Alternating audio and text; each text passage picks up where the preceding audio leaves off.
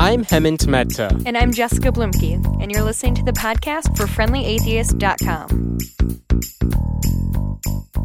Our guest tonight is Fred Clark, a progressive evangelical Christian blogger better known as Slacktivist. He's one of those Christians who defies all the stereotypes atheists tend to have of Christians.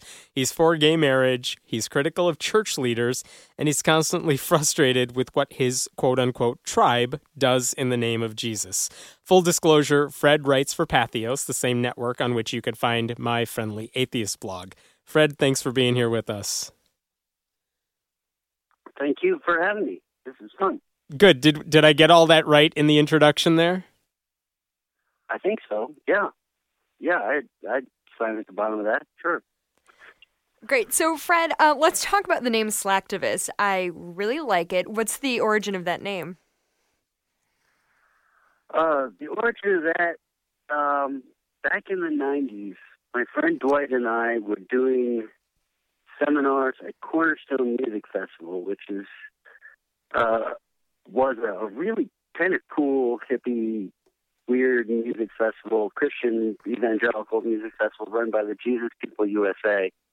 Our type of people. Kind of, like the hippie commune in Chicago. Yeah. And, that's actually right next to my apartment. We went out there every summer. You know them? Or... They have like a skate shop right down the street from my apartment in Uptown. It's very strange. Oh, yeah. Okay. So you know where I live now. Yeah, they're an odd bunch. Yeah, but, the Christian skater group. But the festival was just a great party every summer, and Dwight and I did seminars out there, and one year we were doing it on kind of in reaction to, at the time it was the early 90s, and people were writing all the same stuff about Generation X then that they're writing about millennials now, you know.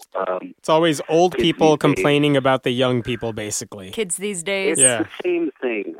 I'm really trying to resist ever turning into the old person who writes that article. But I guess at some point it just happens. It's like hair in your nose. It just comes with old age. But we were tired of that, and we were tired of the way the word slacker was being used all the time because of the Richard Linklater movie. But it made all of the elders just sound to us like the vice principal from Back to the Future, you know? You're a slacker, McFly. And so we decided we would focus on the kind of activism that young people were doing, which there was some really exciting stuff being done by these supposedly apathetic Gen Xers. And we called it slacker activism. And at some point, Dwight shortened that to slacktivism, which I said sounded terribly cheesy. It was an awful word. And catchy. But I've since come around to thinking, hey, it's actually kind of a cool word. Yeah. So anyone who reads anyone who reads your website may be surprised because a lot of the things that you write about evangelical Christianity, about the culture wars, about church-state separation, I obviously read a lot of atheist blogs and write a lot of it myself.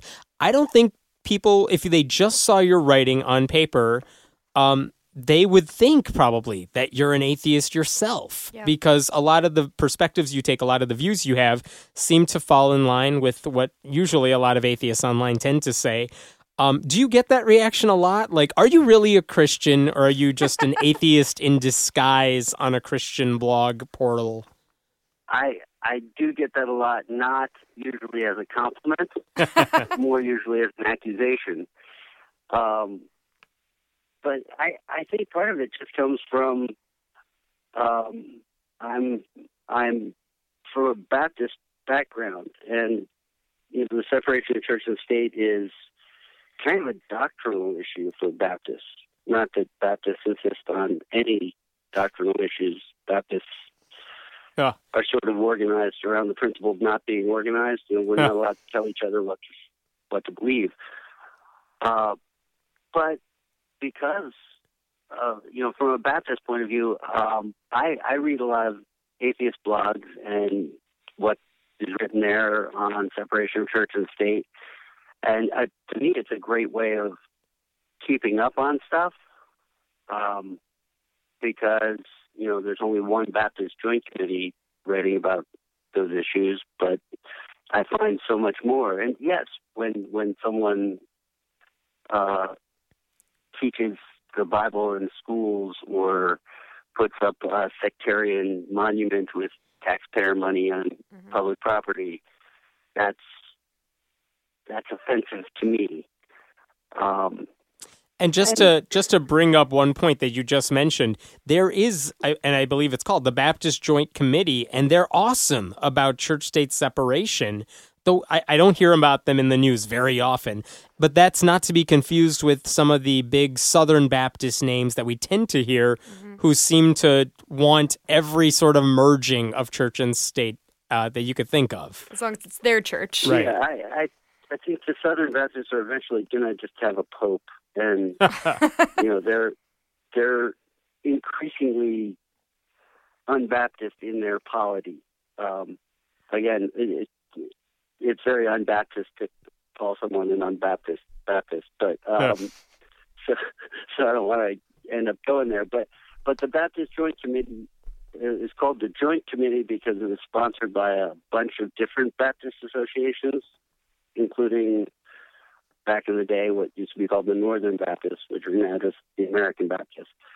And it used to be sponsored jointly by the Southern Baptists as well. But when the conservative takeover of the Southern Baptists happened, they stopped sponsoring that, partly because the conservative takeover of Southern Baptists isn't really a fan of separation of church and state. Mm-hmm. How big is the I don't know if tribe is the right word, but how big is the percentage maybe of people who tend to agree with you on these issues of church-state separation? I know coming from an atheist perspective, when I write about this stuff, it seems very rare to have Christians who say, yeah, I mean, you're wrong about the God thing, but I agree with you on the separation of church and state thing. I wish more of them said that, and I very rarely find those voices. I rarely hear them in my comments. You're one of the handful of people who seems to take that approach. Why is that? It is rare. Although, when I for a while, I was an intern with the American Baptist denomination right out of college. And I went to the big Baptist Biennial, which is their big every other year gathering. And they had one of these denominational fights over homosexuality at the time. And there were a lot of very conservative Baptist people there who thought, what you would expect every very conservative person to believe about that. But because they were Baptist, they had, they would add, but I can't impose my religious view on other people. Mm-hmm. That seems like a very novel approach. Unfortunately, it does, and it's a sort of dying out understanding of what it means to be Baptist. I think, it is odd. I think for a lot of people, it's not really so much religion; it's just the hegemony of the culture they grew up in, and they're just used to it. When I worked at the Delaware newspaper, the one Lower Delaware school district is just horrible. It's a big Christian school that's the public school district. That's how they think of it. So they just get upset when someone says, well, why are you praying before football games? I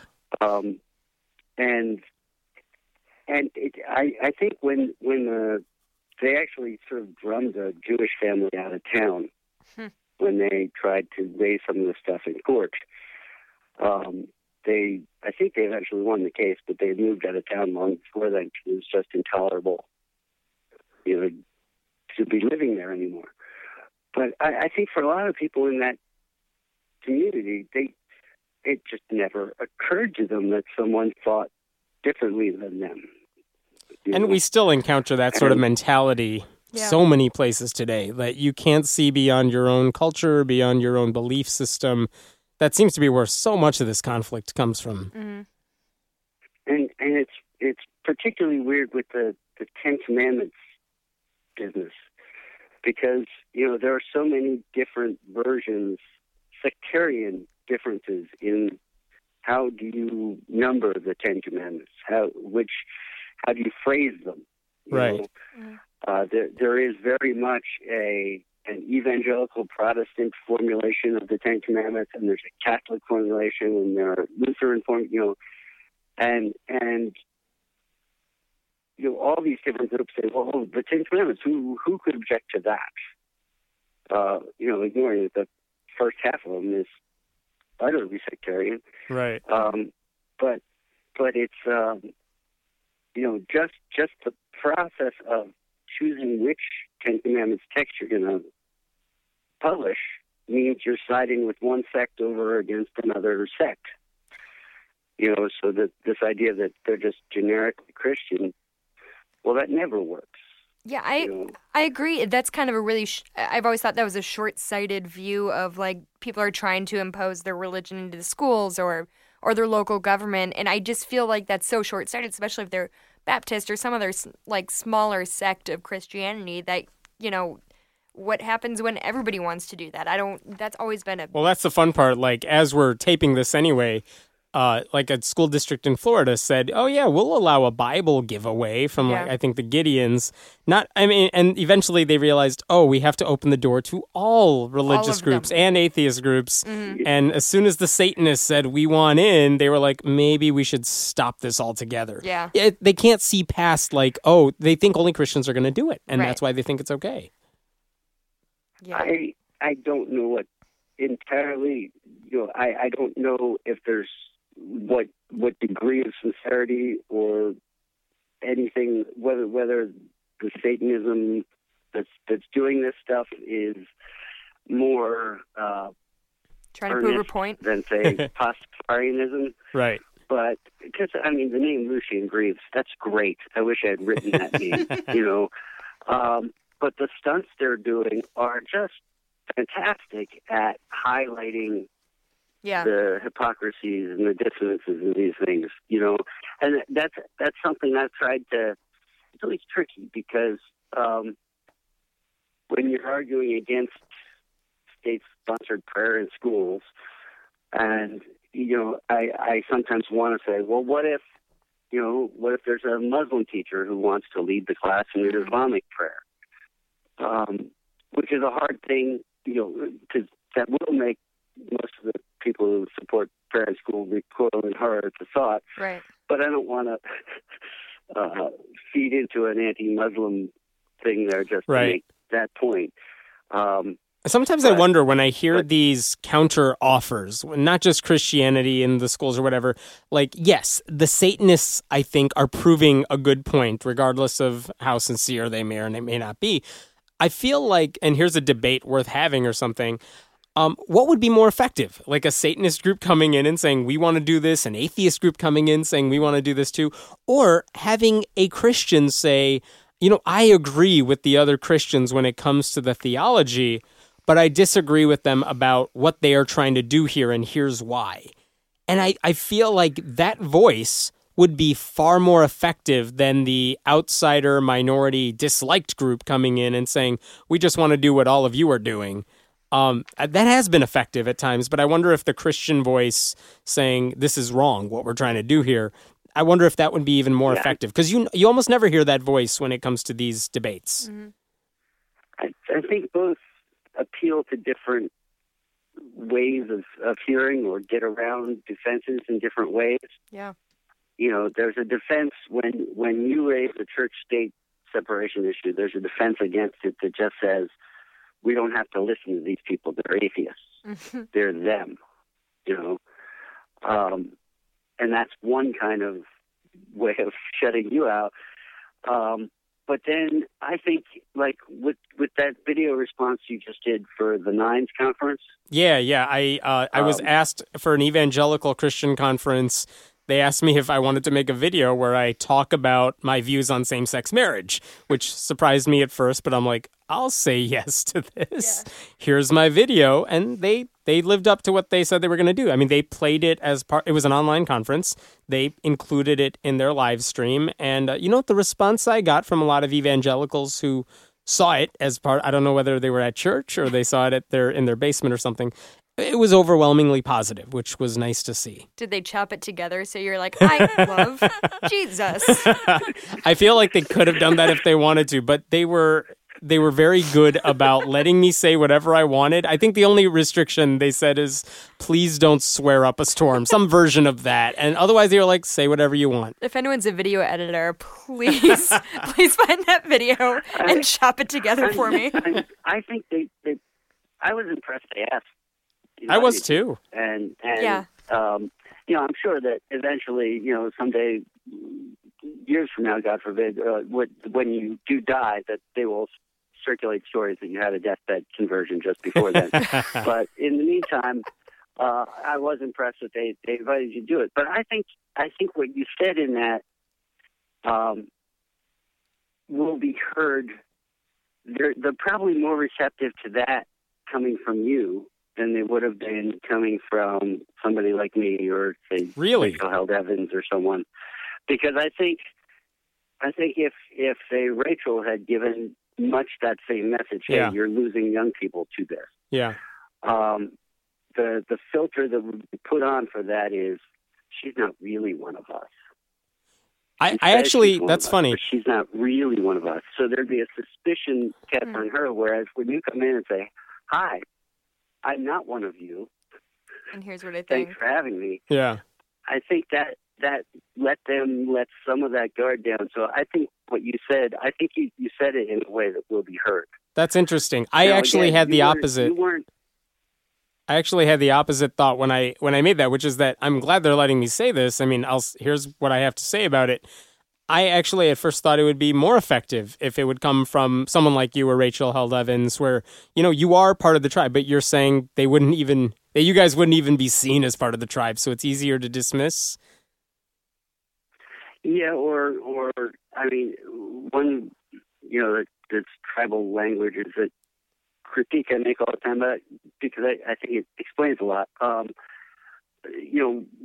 of the ways that tribes reinforce themselves is by policing that boundary. Yeah. Whereas you're just not. I don't care. There's no role for the tribal gatekeepers in evaluating you. Right. What are you going to do? Kick me out of church? I dare you. Right. It says it right there on the tin. This is the friendly atheist. So you're not. It's sort of like the invincible ignorance from the Inquisition. If you were a pagan, you couldn't be a heretic. So the Inquisition didn't have. It's sort of that dynamic a little bit. Because you didn't leave anything. Right. So you couldn't be in theological error. You were just in darkness, and right. you were going to hell, but you were a heretic. But at least I'm not going to be burned beforehand. Right. We didn't have to burn you at the stake and send you to hell. We just You're welcome, by the way. Thank you. Your eternal fate. Yeah, and I mean, there is a difference there between the way I would have brought that message to them the way you did, which is that you were not just sarcastically celebrating. Yeah, I mean, in the video, I basically said, thank you for the way you've handled gay people, because it makes my job as an atheist a lot easier. That was the gist of what the video said. Yeah. Yep, and I mean, you were wry about it, but you weren't kidding about that. That's Oh no, I'm totally true. serious. I mean, we've made this point before that the way the church has handled the issue of homosexuality has done more for atheism than pretty much anything Richard Dawkins has done, Bill Maher has done, any of those people. Actually, Fred, that brings me to a question. question. There with Ken Ham, I think. Yeah. In terms of Ken Ham sends a lot of people our way. Ken Ham is just an atheist manufacturing machine. We should send him that little button for Christmas. Oh, we love that. He is an assembly line of I don't know. No one understands him either. It's all right. Fred, actually, that kind of brings me to a question. By not using, by cautioning against excessive profanity. So I'm withdrawing from the you can swear if you want. We're all friends here. Avoid the temptation.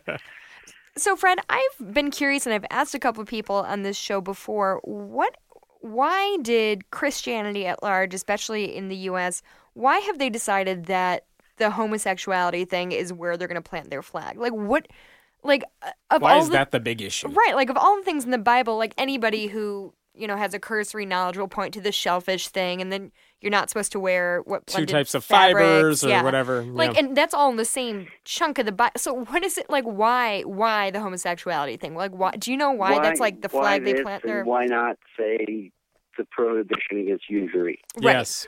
Say, which one of the things I sometimes argue is, hey, I'm not really asking you to interpret the Bible any differently. I'm just asking you to read the parts on sex the way you now read the parts on money. Yeah. Is what I'm yeah. But why this issue? One is part of the answer is it has become the substitute for the whole question of the authority of the Bible.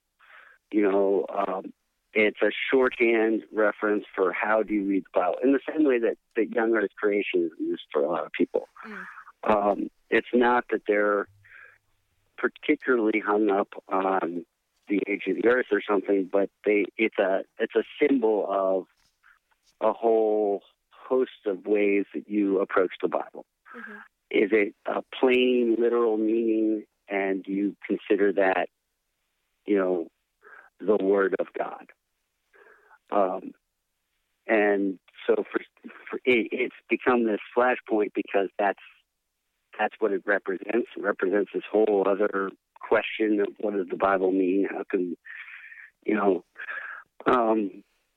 but that still doesn't answer the question of why that point. Right. Why not any of these other things? Mm-hmm. And, I think it's a whole host of things. I think it's, the ick factor, the ignorance, but I think a big chunk of it is probably that it's the one sin that was safe to preach against, that if you're straight, mm-hmm. you're not going to fall for it. Yeah, exactly. It's something that your wife, it's something that other people do. It's not something that you do per se. Exactly, and it's not like greed, lust, envy, wrath, pride. I'm tempted by all of those. Right. And if I make those the thing, then I might stumble on one of those and then get caught. But I don't like guys. Yeah. So if I preach against that, it's perfectly safe. Except for the number of priests who were later found who happened to like guys quite much. Quite much. Yeah, sure. It turns out some of the people who are most vocal against it do have methinks they'd have to protest too much. Yeah, right. Yeah. But speaking of reasons to protest, though, let me bring this up. You've been doing the longest book review in history, I think, because you began a decade ago writing a review of all of the Tim LaHaye, Jerry Jenkins, I hope I got their names right, but all the Left Behind books. And you've been doing this every book, and you're only on book 3 right now. Wait, really? Because I am halfway through book 3. Because you only do these reviews a page or two at a time. You don't review the whole book. You review this page and what's wrong with this page, and you've been doing this forever. So, okay, so here's the question. You're halfway through book 3. How long is this series going to go? Why that method? And are you going to compile these? Because I feel that would be a more interesting book than the Left Behind books. Well, it's longer than... It's longer than the whole series already? Yeah, well, each review has been longer than the books that it's covered. Yeah, I am working on putting those together as an ebook or something. Excellent. But I went out. I grew up in a fundamentalist church and a fundamentalist private school where we read Hal Lindsey's books as a textbook in my school. I took tests. I took tests on this stuff.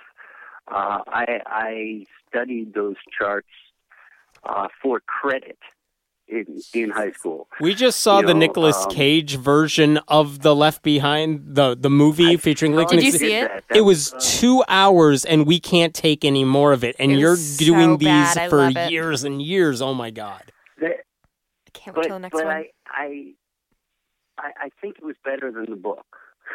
That is a sad. That movie was so bad.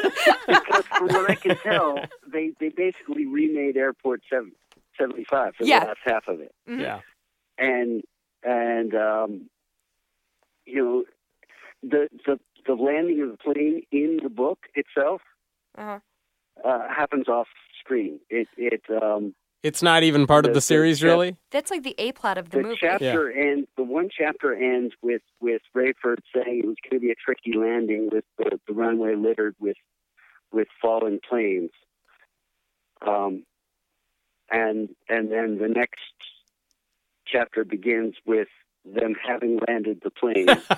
That's disappointing. And him basically going, phew, that was tough. So you're saying the movie didn't exactly go from the source material as the much. The movie is an adaptation of a gripping action scene that was omitted in the book. But then the next scene in the book is our heroes walking across this tarmac covered with crashed airplanes and the wounded and the dying, and trying to figure out how they're going to get back to the suburbs with all the highways closed. And they're just walking past these people, and it would seem like that seeing something like that in print, and it's just jaw-droppingly bad. That made me, I intended to buy the book, write a review based on the fact that I knew this Bible prophecy world pretty well. But I couldn't get past the first some page. of that stuff without. And that's what blogging is. It's yelling at the TV and hoping someone else is watching you, reading you do that. Yes, it's random. Podcasting is. It's some of us write from a place of joy or whatever. Others, we're a place of frustration. Yeah. I've never heard of. I've heard of movies that were badly adapted from the book. I've never heard of a movie that said it was based on the book, but it wasn't even based on something that happened really in the book. Well, I mean, the kind of. It landed in the book. It's just we didn't get to see it. You don't get to see anything happen in the book. You're telling me the daughter did not remove debris from the road using a tractor that she found on the side of the road. She knew how to move so much heavy machinery. In the book, so good.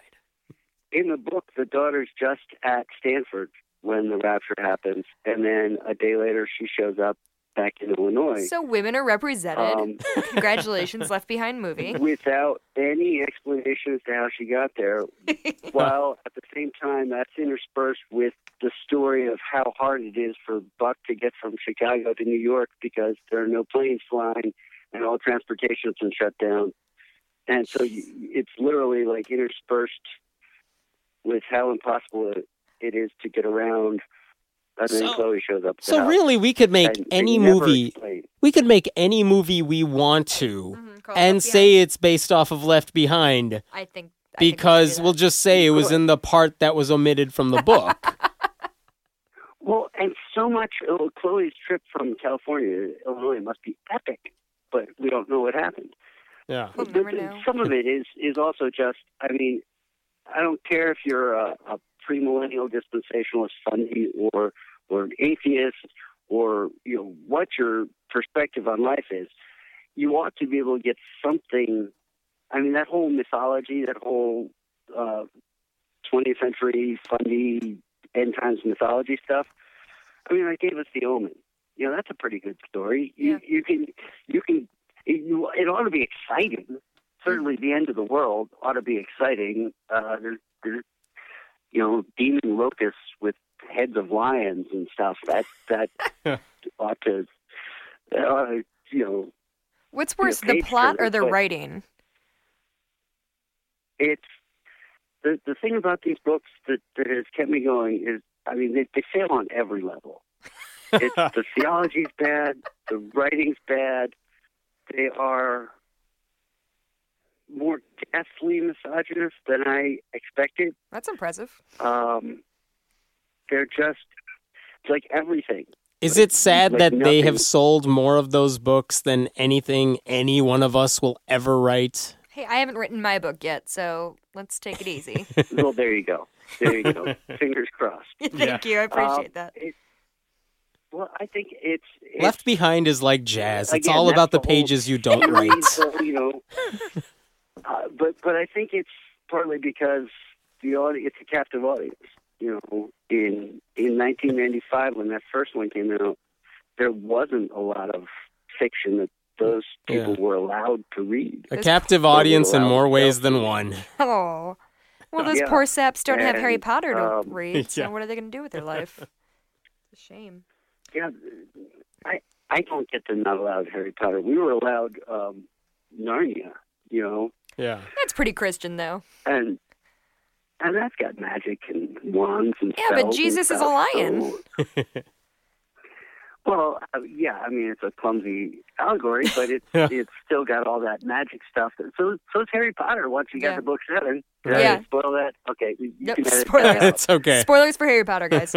No, actually, I grew up reading the Narnia series, and I did not get the Christian themes until I was like much older than I should have been. Like, I was in college, and I was like, okay, I get it. That's what that was there about. There it is. It clicked. I was a dumb kid, I guess. The first one is really, is very much, just your basic sort of Christ story. Mm-hmm. Yeah. From a particular view of the atonement or whatever. But still, that's very straightforward. But the second book in the series is really kind of a tract against Christian legalism. Because, and I think a big chunk of Prince Caspian is C.S. Lewis thumbing his nose at American Christians, because evangelicals love C.S. Lewis. He did not. It's an unrequited love.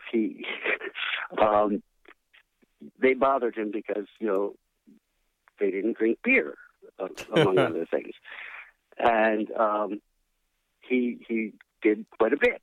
And and the whole second book of the Narnia thing is all about these.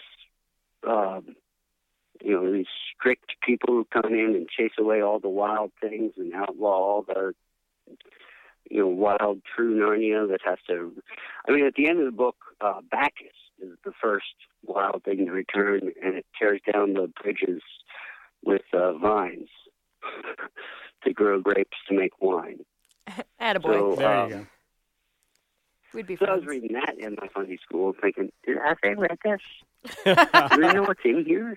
But I don't think they did either. I think they just gave us permission because it was C.S. Lewis and therefore, good. Yeah. Things like that got me through quite a bit. Let me ask you, as a critic of a lot of this stuff, as a critic of the church, do you see it changing from the inside at all? Well, yes. But also there's so many different strains and strands and flavors and traditions that it's so sometimes it's hard to tell whether, is this a change in the church or have I just wandered over into a different part?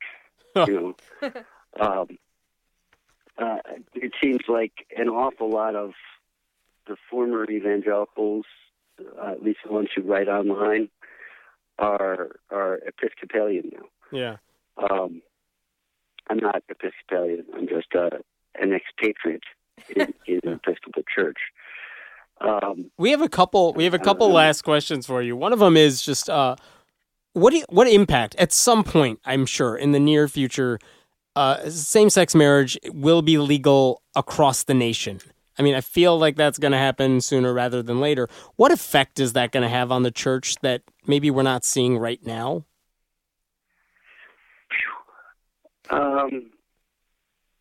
Yeah. Will anything? I think less. I think a lot of people are gonna, come out. Dave Gushee just wrote a book in 2014 endorsing same-sex marriage, and it's getting denounced right now. I think 30 years from now, some of the people who are denouncing it now are going to point back to it and say, "Well, look, no, we were approving of this." Christian Voices, it'll be like there were some fantastic Christian abolitionists. Yeah. In the antebellum U.S., some really amazing people, just heroes. But they were a minority of the church, right, and a minority of white America. And yet, when the church or white America looks back to that period, we're always with Las Casas and not with Columbus. We're always with John Woolman and not with John Calhoun. Yeah. This is one of my big fears of what's going to happen, which is that the church is going to say, "Hey, gay marriage is legalized.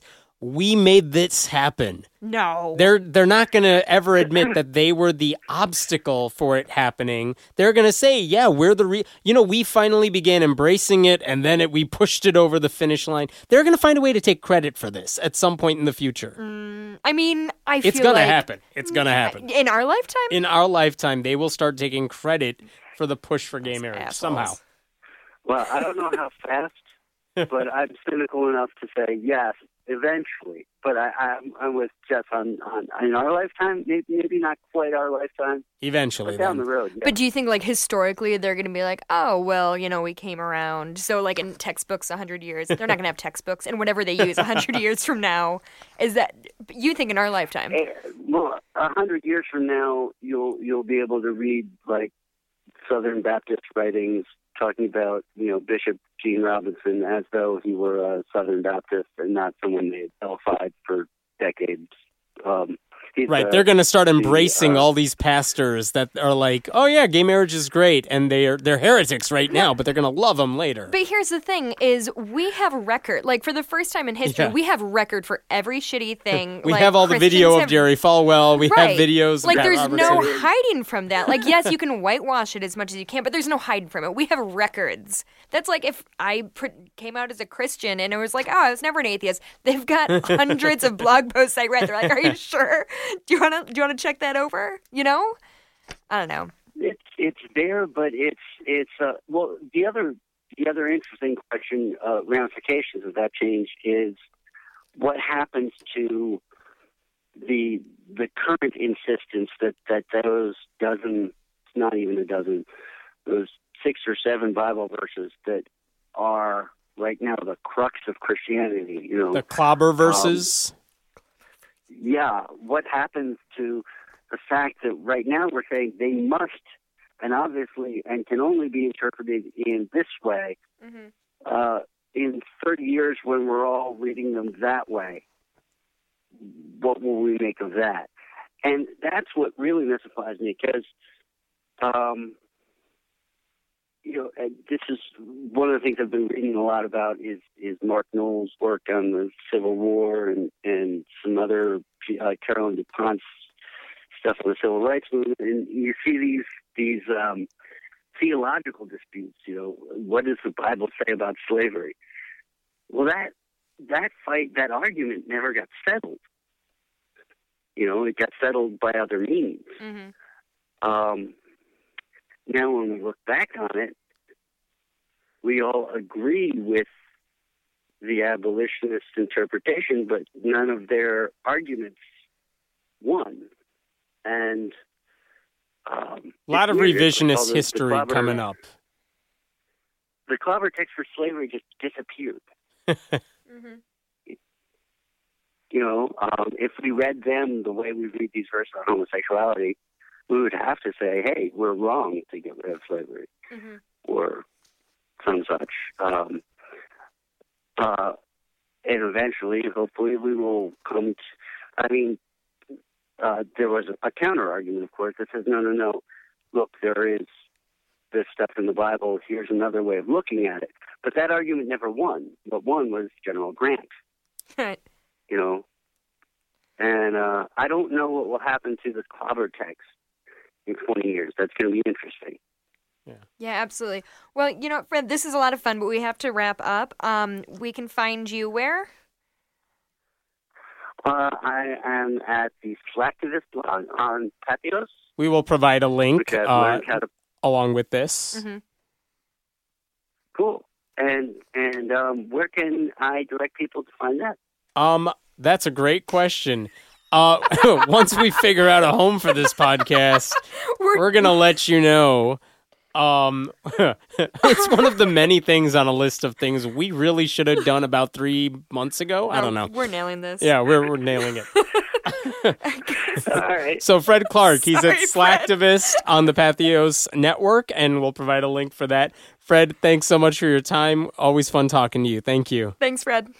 Thanks. It was fun. Thanks very much for having me. Take care. Thanks for listening to the podcast for FriendlyAtheist.com. This episode was taped at Cinnamon Sound Studios in Aurora, Illinois, and the music was written and performed by Brad Chagdis. If you like what you're hearing, please consider making a contribution at patreon.com/Hemant, that's He-Man T. We appreciate your support. I'm Hemant Mehta. And I'm Jessica Blumke. We hope you'll join us next time.